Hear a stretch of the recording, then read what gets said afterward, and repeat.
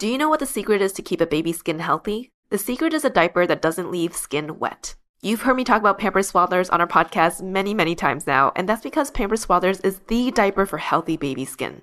Pampers Swaddlers absorbs wetness better than the leading value brand and provides up to 100% leak-proof skin protection and up to 0% skin irritation. And if you're a fan of Pampers, you've got to check out their new Pampers Free and Gentle wipes, which clean better than Huggies Natural Care and are 5 times stronger, so they resist tearing during a diaper change. With Free and Gentle, mess meets its match. And if you're like me and you love saving and getting rewarded for something you gotta buy anyway, like diapers, don't forget to download the Pampers Club app today and earn Pampers Cash. You can redeem your Pampers Cash for exclusive Pampers coupon savings and rewards. Try Swaddlers with new Pampers Free and Gentle wipes for healthy baby skin. For trusted protection, trust Pampers, the #1 pediatrician recommended brand. Another day is here, and you're ready for it. What to wear? Check. Breakfast, lunch, and dinner? Check. Planning for what's next and how to save for it? That's where Bank of America can help. For your financial to-dos, Bank of America has experts ready to help get you closer to your goals. Get started at one of our local financial centers or 24/7 in our mobile banking app. Find a location near you at bankofamerica.com/talktous. What would you like the power to do? Mobile banking requires downloading the app and is only available for select devices. Message and data rates may apply. Bank of America N.A., member FDIC. Welcome to ABG, Asian Boss Girl, a podcast for the modern-day Asian American woman. My name is Helen. I'm Janet. I'm Mel. And I'm Jenny.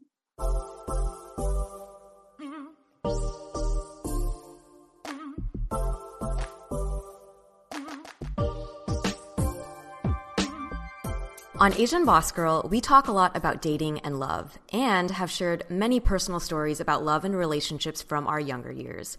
When To All the Boys I've Loved Before came out on Netflix, we all watched the movie and relished in the sweet nostalgia of young love, reliving the butterflies from first crushes, feeling the blush in our cheeks from awkward firsts, and wiping away hot tears that stain a naive heart.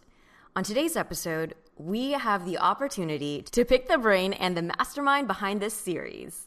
Jenny Han is the #1 New York Times bestselling author of the To All the Boys I've Loved Before series. She's also the executive producer on all 3 of the Netflix films, To All the Boys I've Loved Before, To All the Boys, P.S. I Still Love You, and to the final film, To All the Boys, Always and Forever. Please welcome to Asian Boss Girl, Jenny Han. Yay! Hi. Woo! Hi, Jenny. Thank you guys for having me. Hi. Thank you for having me. Thank you so much for being here. Well, we definitely want to just get straight into it. Our listeners are big fans of the movie, so we want to hear a little bit about how you grew up. So we know you're a Korean American. You grew up in Richmond, Virginia. Mm-hmm. So what was that like? How would you describe Jenny in high school? Jenny in high school was in some ways kind of in heaven because in middle school, I went to a pretty white middle school, and I got teased because I was sort of the only Asian in the school. And, I remember getting teased on the bus, and then I really didn't want to go to the same high school with all those people. And so I then applied for a magnet school called Governor's School. And then it was so diverse. It was like, when I got there, half the people at my Korean church went there also, by the way. And then honestly, my school was so not diverse that I never got to go to a bat mitzvah even. There weren't any Jewish people in my school. Much less, when I got to Governor's School, it was my friends were Sikh and Muslim and Hindu and all different kinds of cultures, because it was a multicultural school. And so I felt really lucky, and it was really cool to be different at my school, because people had a lot of pride in that. We used to have an Asian assembly where we would all showcase our different Asian cultures and stuff. And I remember we loved that moment to be able to kind of show out. And it was a different kind of high school experience, because essentially everyone was kind of a nerd, but people were proud to be nerds, I guess, in a way. Yeah. That's awesome that you went from a more white dominated school to a diverse high school. I think growing up, I also went to a really diverse high school, and I feel like I learned so much for being surrounded by different cultures. I'm also very curious, because most of us are familiar. We know Laura Jean and Peter Kavinsky. Is this based on your own high school experience? Did you write love letters to someone, maybe in your new high school? I definitely got the idea from my own life, where I used to write these secret love letters. But mainly I was crushing on, well, it wasn't just high school. So I did it in college too, but I had some crushes of people from my church, people from school. Like it was a mix. Wow, that's wonderful. It's very interesting to note that that is informed by real life, because I feel like probably that's something that runs through the minds of a lot of young watchers who can relate to, you know, passing those notes. And it's so beautiful that you had full-on letters written. So speaking of your writing, you attended the University of North Carolina at Chapel Hill, and you also got your MFA in creative writing at the New School in New York City. Can you share with our listeners, when was the moment you knew you wanted to be a writer, and how did you land specifically in the young adult genre? You know, I've always been a writer. Like when I was little, I used to write stories in my notebooks, and I would always win the writing contests at my school. But I never really thought I could be a writer because I'd never seen one that was Asian American or young. It didn't occur to me, honestly. It seemed like you could either be like a teacher or a lawyer or something like that. And in the arts, I don't think that I saw that possibility, even though I knew I loved to read and write. I never really imagined that could happen for me. And it really wasn't until I was in college and I took a writing workshop and I started writing this book that became my first book called Shug in the class. And then after I took that class, I thought, well, you know what? I think maybe I could be a writer. And when I graduated, I applied for graduate school for writing programs, but I also was applying for publishing jobs, for like library school, like anything that would put me near books and stories was where I wanted to be. So I think I applied to like a bunch of different programs, one like in Scotland for like a master's in creative writing, and then one like at UPenn as like a reading specialist. But I really wanted to go to New York, and I really wanted to get my MFA. And that was like the main goal for me. I got into everything I applied for, but that was the top choice. And that was probably the scariest decision because I took out a bunch of loans and, you know, moving to New York, like it's a big life decision, I think, because I had never lived in such a big city before, you know? But I remember that my mom, when I told her I wanted to do that, she was like, you're going to be successful. Like you have a special gift. So like, we're not like worried about you. Like it's going to be fine. Cause I was just like, you know, $30,000 in loans or whatever, actually more than that because of the dorm. It's a lot of money. And, you know, if you do, if you go and get your master's in teaching or you go to law school, you'll probably get a job afterwards. But with a master's in creative writing, there's really no guarantees. And so you're really kind of putting yourself out there and taking a big risk. But luckily, my parents, they're so risk averse too. They're such warriors. But for this one, I really like have to like hand it to them that if they were worried, they were like not telling me. I'm sure they were worried because my dad worries about everything. But they didn't really tell me they were worried. My mom said she really believed in my like gifts. And so that, I think I was really lucky to have supportive parents with that. And they definitely, I took out the loans, but at the same time, definitely when I was like low on money, I'm like, I need $200. And then they were like giving me money when I needed to. So I was really supported in that way. And so I'm really grateful for that. Yeah. Well, we're so happy we have Mama and Papa Han to thank for for all of these beautiful talents in movies. And so that was like a very inspiring story for writing. And what drew you to the young adult genre specifically? As I said, I started writing my first book when I was in college. So I was only a year out from being a teenager. And I'd always loved young adult books, even though the genre as it exists today didn't really exist in that same way growing up, right? Because now we take up a lot of real estate in the bookstore. But before you had like less options and you kind of went from Babysitter's Club in Sweet Valley straight to like Stephen King and Danielle Steele, like in sixth grade, right? That's true. So there was not like this kind of bridge between being a kid and then being a teenager. You went straight to the adult stuff. And I continue to be really interested in, and I would say moved by the teenage experience. I think because it is such a heady, like passionate, like compelling time to be alive. You are experiencing things for the first time in your life. You are sort of in a new body. You have like the just physically like hormones are like racing through your body, and you have very little control over your life.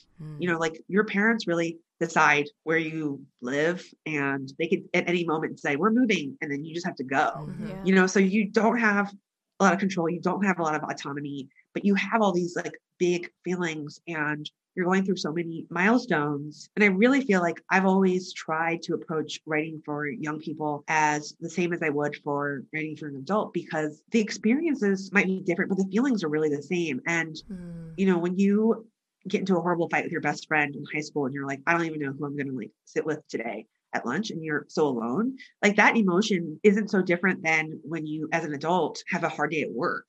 Like it's just, I don't think one is more important than the other because it's all relative to the moment that you're in and sort of how big the fishbowl is, I guess, that you're living in, you know, and it gets bigger as an adult, but I don't think the emotions and the heart of it, they don't really change.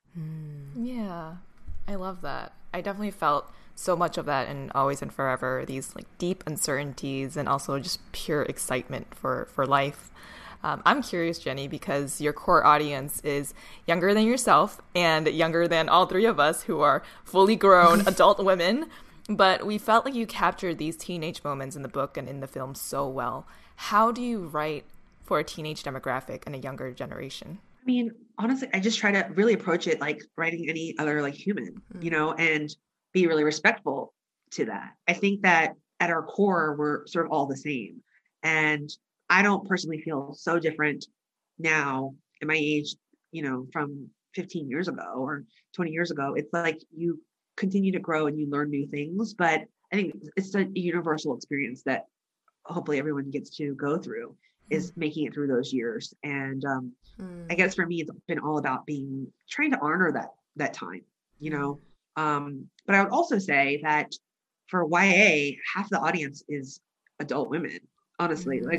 So I think people read to feel understood, and I think people read to remember, and to go back to that time, or even to go back to a time that they didn't get to experience, you know. So if you didn't have that high school experience of falling in love, it is really fun to be able to explore someone else's. Right. Do you ever feel a need to stay relevant with like the new generation and the trends that are going on, just to make sure, you know, to make sure that it's being appropriately reflected in the film and in your books? I mean, I'm on TikTok, so like, which I genuinely love. I don't find that part of it to be hard because I just like youth culture. I think that young people are always doing cool, smart, fun stuff. Yeah. And I think it's boring to like look down on that or think that like it's not worth your time, or like people who are finding that stuff to be silly. I just think they're silly because it makes them seem really like stale. You know what I mean? So I've always enjoyed youth culture. It's not that I feel like I'm still a teen, but I think that I still relate to young people, you know. But I also feel like when I was young, I also really related to my friends' like grandparents. Do you know what I mean? Like it's really just connecting with people and being able to see everyone has a story to tell. Everybody is important. Everybody brings like their own like history. And I think as a storyteller, I'm just curious, very curious. And I'm always wanting to know what people's stories are and understanding their character. Yeah. So that for me just kind of reaches over all like of the age spectrum.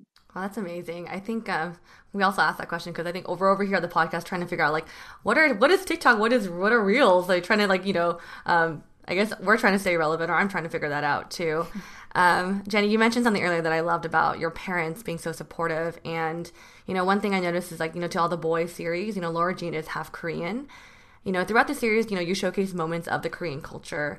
Did you pull inspiration from your own life to write these moments? You know, what aspects of your culture has affected your life and work? You know, I think one thing that was really important for me was in the third film when she goes to visit Korea, that I really was like pushing to have a moment for her to say like that she wishes she could speak the language and she feels like a little embarrassed that she can't. And for me, like I've always struggled with that because like I can speak Korean, but like not amazing. I understand better than I can speak. And whenever I would go to Korea, I always felt really embarrassed. You know what I mean? Like, and kind of shy. And I would always try.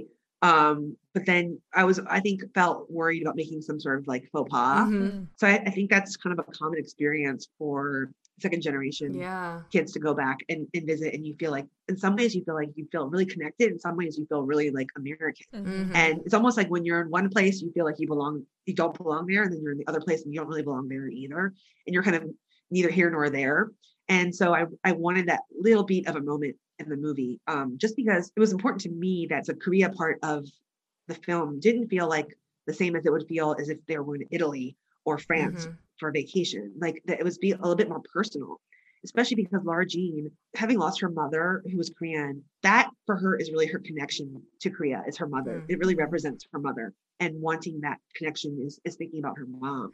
So I wanted it to feel more personal than that, even though I knew it was going to be just a small portion of the movie. I wanted to get that part right. I love how it opened with that, and I also love the music choices. They're Blackpink, like Girl Generation. Hello, dude. I was like jumping in my seat because I love G. So I was like, oh my god, they're starting with G. I loved G so much. Oh yeah, I know. I wasn't expecting that. That was a surprise to me when the director played at the beginning for me when we were in the editing bay. Like I was like, oh my god, I love G. Like so. It's fun because there's so much great fun new K-pop, but then there's some like slightly older hits that didn't get the same kind of like airplay in the US I hope people will fall in love with like Girls' Generation all over again. Yeah, Jenny, what you kind of explained about that feeling of not really belonging in one place or the other, the three of us and also a lot of our listeners can definitely relate to that, being ethnically from one background and being raised by parents from one generation, from one kind of cultural background, and then living and pretty much being from another culture. How do you feel like that has maybe affected your work in your industry? So as an Asian American writer, what are some of the most challenging experiences you have faced in the industry?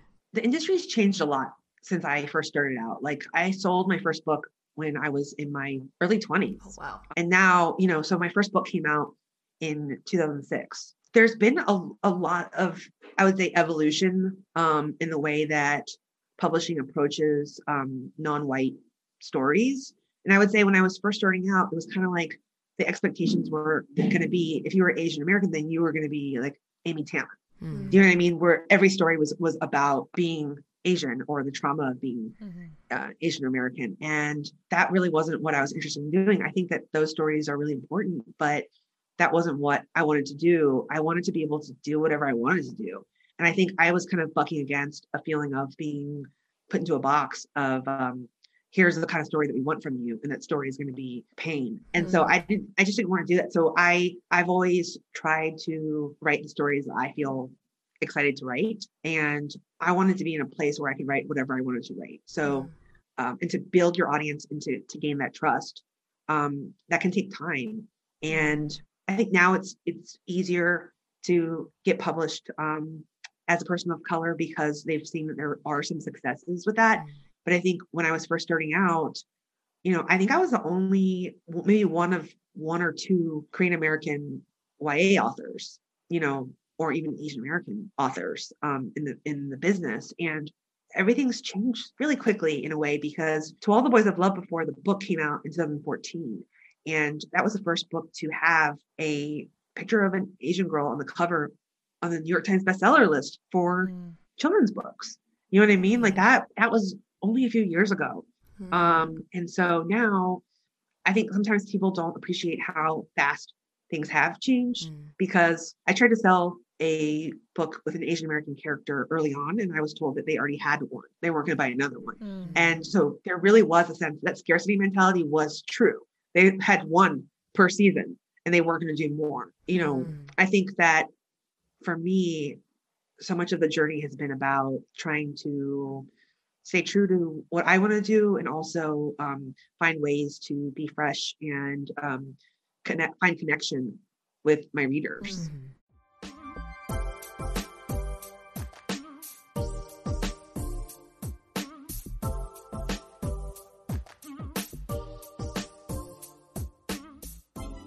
If you shop online and want to get discounts on your purchases, which I know you do because I do too, I would recommend you download Honey. Honey is a browser extension that is completely free to add and that will scour the internet for promo codes for you so that you don't have to do the work searching. And it applies the best code it finds specifically to your cart.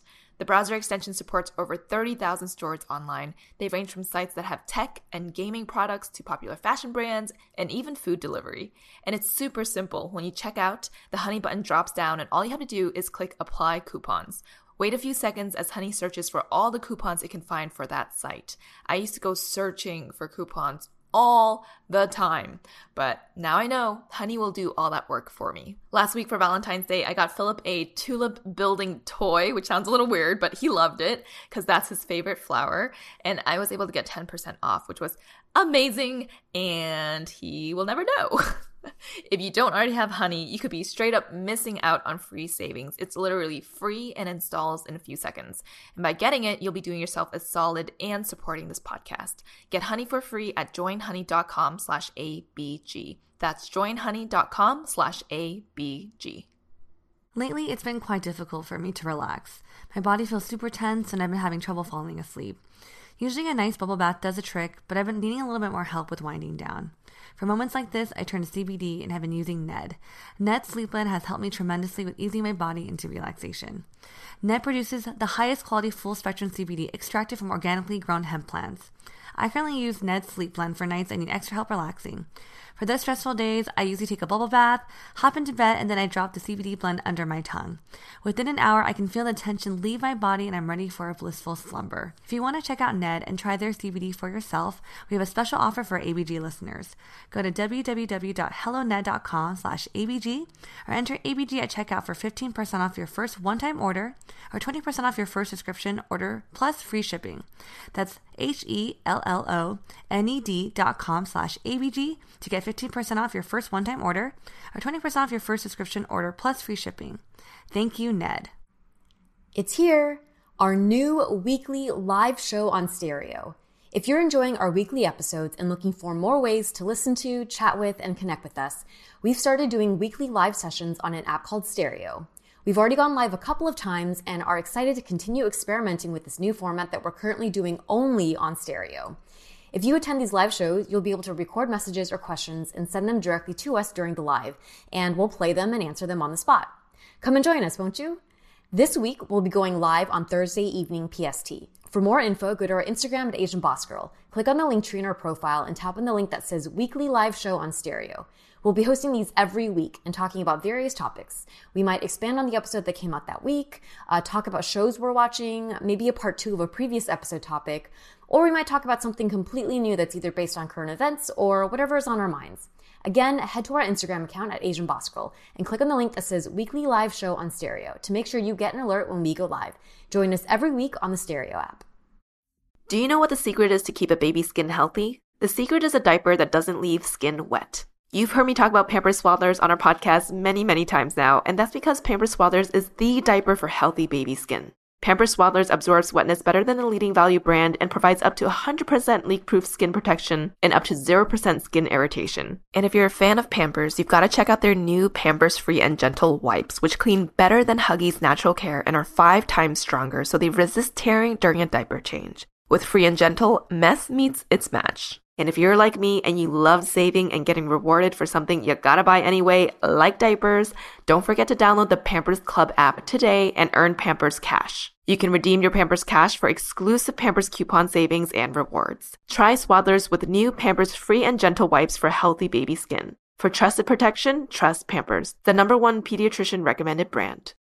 When you need mealtime inspiration, it's worth shopping Kroger, where you'll find over 30,000 mouth-watering choices that excite your inner foodie. And no matter what tasty choice you make, you'll enjoy our everyday low prices, plus extra ways to save, like digital coupons worth over $600 each week. You can also save up to $1 off per gallon at the pump with fuel points. More savings and more inspiring flavors make shopping Kroger worth it every time. Kroger, fresh for everyone. Fuel restrictions apply.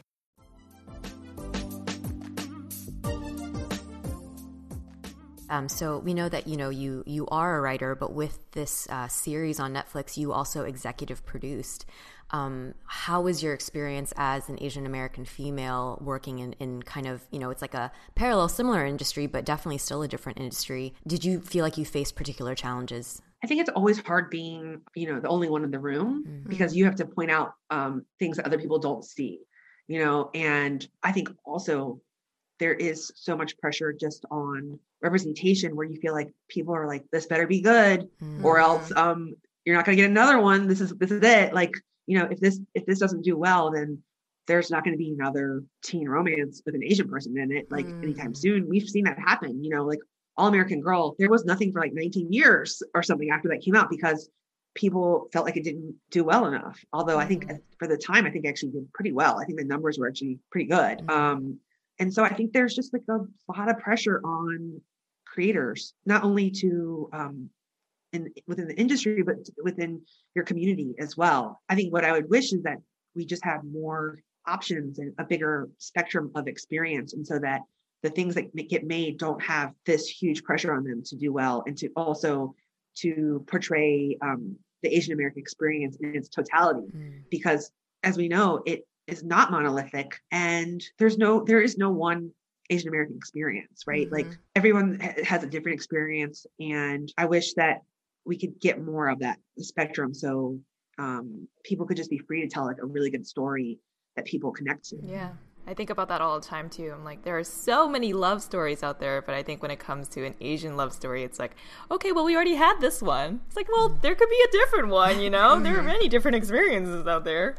But I think that is very admirable that you stuck to what you wanted to write, because you definitely helped to open up doors for other Asian women and men and sharing, our experience. And thank you for that. Something that we talk about a lot on our podcast is this notion of imposter syndrome. Obviously, you've been in so many different rooms where you might be the only Asian woman in the room. Were there ever any moments where you've felt imposter syndrome? And if so, can you walk us through a moment where you might have felt it the heaviest? I think for me, it's I have not felt that way in publishing, because I feel very comfortable there because I've been there for a long time and I really understand that business, and I understand the New York culture because that's where publishing lives.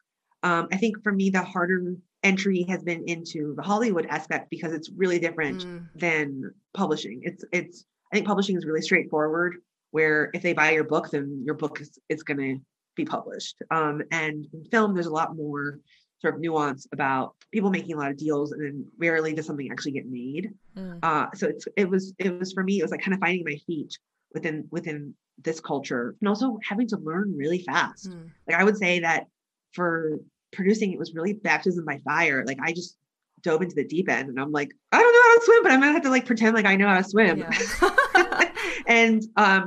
and learning all the different like lingo, even like for instance, like just different like terminology about being on set, and also the set etiquette, like of the questions that you can ask somebody. There's certain questions that you can only ask of the director, and then also you're not allowed to like speak to the talent about, you know what I mean? Like there's just certain rules that, or even like who sits where. There's just a lot of etiquette, and I'm somebody who's, I think, probably because of being sort of two cultures, is really sensitive to etiquette and like, nunchi, the Korean word nunchi, like of understanding the vibe of the room and making sure that you're not like overstepping or that your position in the room. And I think that I'm really like attuned to that. So I always feel like I don't want to make a mistake when it comes to that. So I would say that's probably the time when I felt like, I don't know if that's imposter syndrome necessarily, but it's of maybe uncertain, like less certain, even though in other aspects of my career, I felt very comfortable and confident. Yeah. Yeah.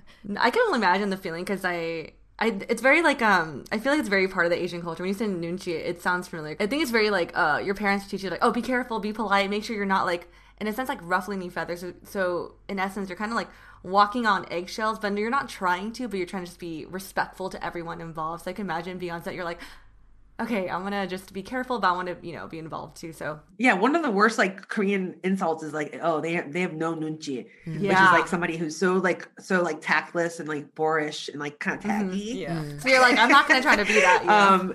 No, I don't want to be that. But Jenny, do you feel like that's necessary within like Hollywood? Because you hear that all the time, that you have to just be like super type A personality, super in front of the room, just getting your message out there. Is that something that you felt like you've had to like struggle with? No, for me, I feel comfortable because in a way, I think that being an author has really prepared me for this, because, we have to go out and sell our books. Honestly, like in a way, being an author, it feels like being a traveling salesperson. You like almost like you have a trunk and then you pull out like, here are my wares, here are my books. Yeah. Please buy them. That's how it's like at a book signing, especially when you're just starting out and people don't know who you are. Yeah. It's like, can I interest you in this book? And then you have to be able to pitch it and to do the quick few sentence elevator pitch to say, here's what my book is. And so I feel very comfortable doing that, and also comfortable getting on stage and having to kind of riff. And I would say the hardest audience you'll ever find is a room of like 13-year-olds and like in a middle school assembly, because they're bored and they're like, entertain me. I'm bored. So funny. That's actually really true. Yeah. So I really feel like those experiences have prepared me well, being in a room pitching a movie or something. You know what I mean? Like, I really do think if you've never lived until you've looked out into the audience of like 300 kids and like see their, like, if you see like stony faces. One time I did a school visit and this girl in the front row was like, who the hell is she? And I was like, oh my God. I go, I'm an author. I'm here to talk about my book. But you just have to kind of roll with it, and they're not impressed. You got to like capture their attention. So yeah, I think that's the hardest audience to please. Yeah. You'll ever meet. Yes. We've definitely done a couple of college speaking events where we felt the same. We're like trying to make a joke, and then you just see like a stony face. Like, oh crap. Like, okay. But on the other side of the coin, there's nobody more like, when they love it, there's nobody more passionate, more pure, just like pure emotions and like joy and like tears and connection. And like, you just feel like it's a giant, like beating heart in front of you, you know, and that is like the best part of my job is being able to connect, with young readers who are telling me this is the first book, that they ever even really read by themselves or that made them want to read. And being a part of that journey of a young reader is really profound and moving. And then they will always remember you, because I always remember the books I read as a kid. That experience is singular, you know, and I think writing adult novels, fandom is different in that way. You know what I mean? Like, where I think as a young person, you can become so in love with a story and want to just get lost in that world. And in part because it's sort of your first time really having that experience. Yeah, I will definitely say that, like, I could totally agree with that feeling of being young and reading a book. But I also want to say that I felt that feeling watching your first movie. I didn't expect to feel like the high school nostalgia that I did watching, and I was like really surprised. Because I was like, oh man, I'm at this age and I feel this way about this high school romance. But I think it talks about, you know, when you said about human experiences being the same, I felt that. And I think it's a great opportunity that your book got turned to a series, because a lot of, you know, people are touched by the movies. Can you describe the moment that you found out your book was going to be made into a film? Like, that is amazing. You know, I always get asked this question and I don't have a very good answer, in part because there's so many like stutter steps with it, you know, where you hear it's being optioned or, you know, now they're really like, it's getting like serious. But when you have been in the position more than once, you get kind of inured to it in a way, because you don't want to get your hopes up. So because things so rarely work out, like if I've seen so many of my friends get movie deals and then they announce it, and then a year later, everyone's like, so what's going on with that? And then it's like, oh, like for whatever reasons that have nothing to do with the book itself, the things like kind of just like fall apart, maybe because the actress no longer is available, or the studio has a new head and then they want to go in a different direction. So many different reasons why things don't work out, that it's just this kind of rare magic when it does. So for me, I think the moment I was on set and I was like seeing it was when I really believed it. And that is probably the moment I remember, because it was just seeing all these people working on this film, seeing the crew running around, talking about like Peter Kavinsky's mom's kitchen and how that needed to look. And that made me kind of tear up a little bit, because it's like people have decided to spend their time and give their talents working on the story that I came up with, and spending, you know, months out of their life to do this thing. That's a really big honor. Yeah, that's amazing. So we know this is the final installment of the film. How do you feel about the series being over now? I feel really good about it. I feel really at peace with it, because, you know, I think that we really gave it our all. I think that we went into it wanting to make the fans happy and to really finish well. And so I feel satisfied with that, honestly. And it feels good to like close this chapter and then sort of dream about what's next.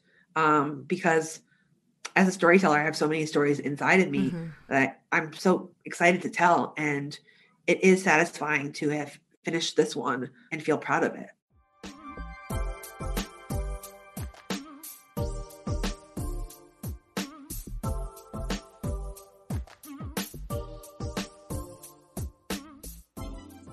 Hi, ABGs and ABBs. We know this past year has been challenging on everyone's health, physical, mental, and emotional.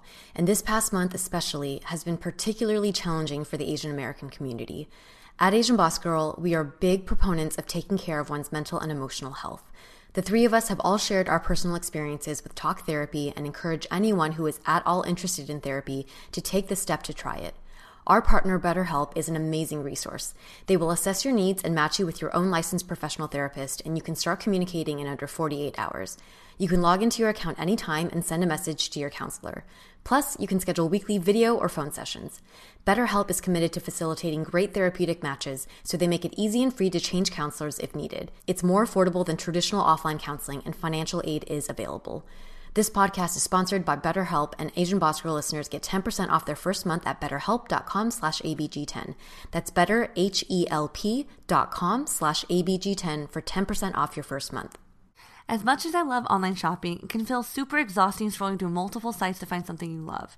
I always add things to my cart and then never follow through with purchasing it. You never know if things will fit. Returns are a hassle, especially if you don't have a printer, and you don't know what store to start with. I've been putting off refreshing my wardrobe for a while, but now with Stitch Fix, I don't have to. Stitch Fix offers clothing hand-selected by expert stylists for your unique size, style, and budget.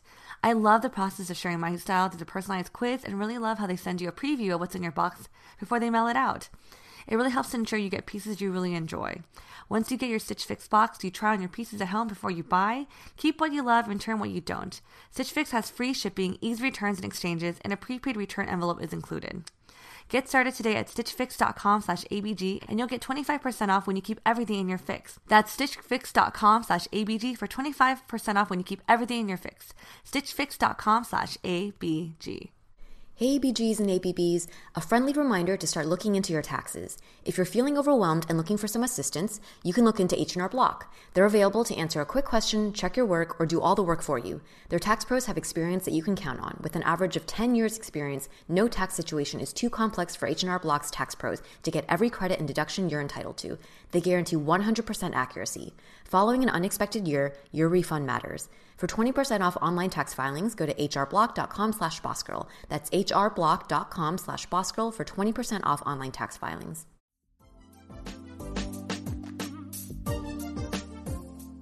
Well, Jenny, you have achieved so much already as an author, now wearing so many different hats as a producer too. You are truly an Asian boss girl, an Asian boss woman. So what is next for you in the next year, in the next 5 years, and how can we as a community support you? Oh, that's so sweet. Gosh, guys, thank you. I have been doing a lot of screenwriting, and so you can look forward to seeing some of that. Hopefully. And I'm working on an adult novel. I'm working on another YA novel. I just have so many ideas and not enough time. And I think I've never been busier than I am right now because I'm working on literally 1, 2, 3, 4 projects at the same time, not including the novels. So wow. it's a busy, but really fertile time. And I'm glad in some ways to have had this kind of year of being at home because I've been able to really dig into the work and hopefully come out of this horrible pandemic with some things to share with the world. It's been an interesting hibernation period for you to kind of work through your next few projects. Yeah. My friend Jen was like, "You're like a butterfly." And then when I come out of the cocoon and out of chrysalis and here guys, here I have something for you. Many of our listeners are younger girls, and there could be, the next Jenny Han out there listening as well, or anyone who's interested in writing and in screenwriting, maybe particularly as well.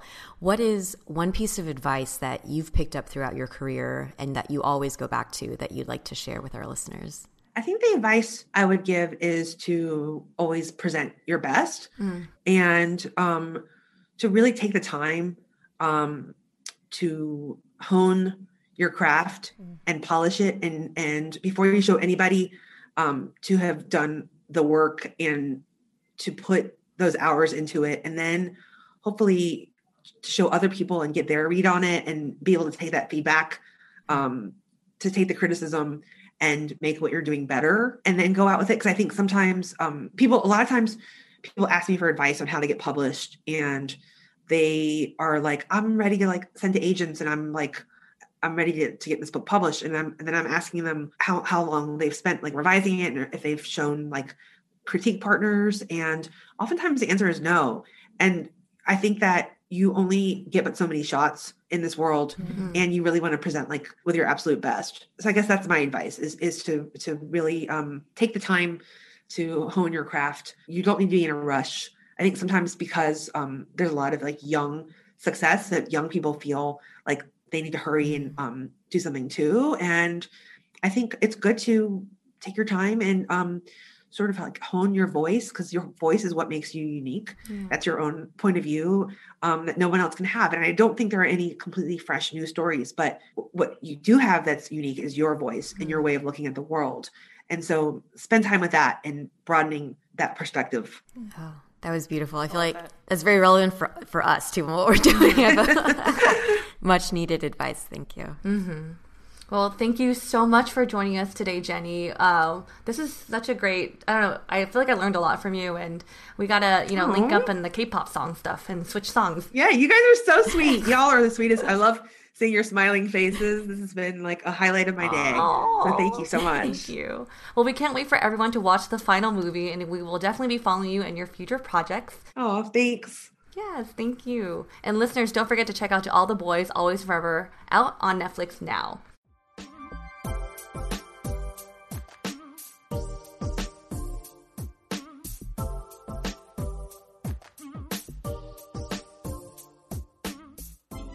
Jenny is she's so relatable and down to earth, and it is pretty amazing what she's been able to accomplish as an Asian American woman in this industry, in both the publishing industry and hitting the Netflix scene. It's incredible. That was so amazing. I will have to say this is probably one of the interviews we've done so far that I've been the most nervous for. But yeah, she just, when she came into the virtual room, she's very comfortable and very, very down to earth. Well, if you don't already, please follow us on Spotify, subscribe to us on Apple Podcasts, leave us a rating and review, and share this episode with your friends. You can also support us through monthly donations at anchor.fm/AsianBossGirl/support, or get some merch at asianbossgirl.myshopify.com. We got some new merch in there, y'all. And if you resonated with today's episode, let us know in the comments of our IG post. And if you'd like to put faces to our names, you can find us on YouTube, where we share vlogs, an audience Q&A segment called Dear ABG, and much more. Our handle on both platforms is @AsianBossGirl. We also have a few shout-outs for today, a few birthday shout-outs to start off. Happy 30th birthday to Megan from your best friend and sister Melody in Michigan. Happy 25th to Shirley from your friend Christine in New York City. And happy birthday to Carol, and congrats on your new job from Anisha and Chelsea at Santa Clara University. Happy birthday to Ruby from your boyfriend Alex. And lastly, here's a shout-out from Isabel in Toronto to her besties, Melissa, Vivian, Carrie, and Judy, for pursuing your side hustle passions and supporting the Asian American voice. And if you'd like to send a friend or loved one a shout out, check out the link tree in our Instagram bio for details. And last but not least, thank you to our super talented editor Michelle for working all her magic on our episodes, including this one. So catch you all in the next episode. Bye. Thanks again for joining us, and remember to check out our weekly live show that will be happening every week on the Stereo app. Last week we talked about Lunar New Year, and the week before that we reminisced about the 90s and early 2000s. To find out what we talk about this week, you'll have to tune in on Thursday night. Stereo is the app for live social conversations, and we want to talk directly with you, our listeners. You can join our show, ask questions, and share your experiences and opinions live with us.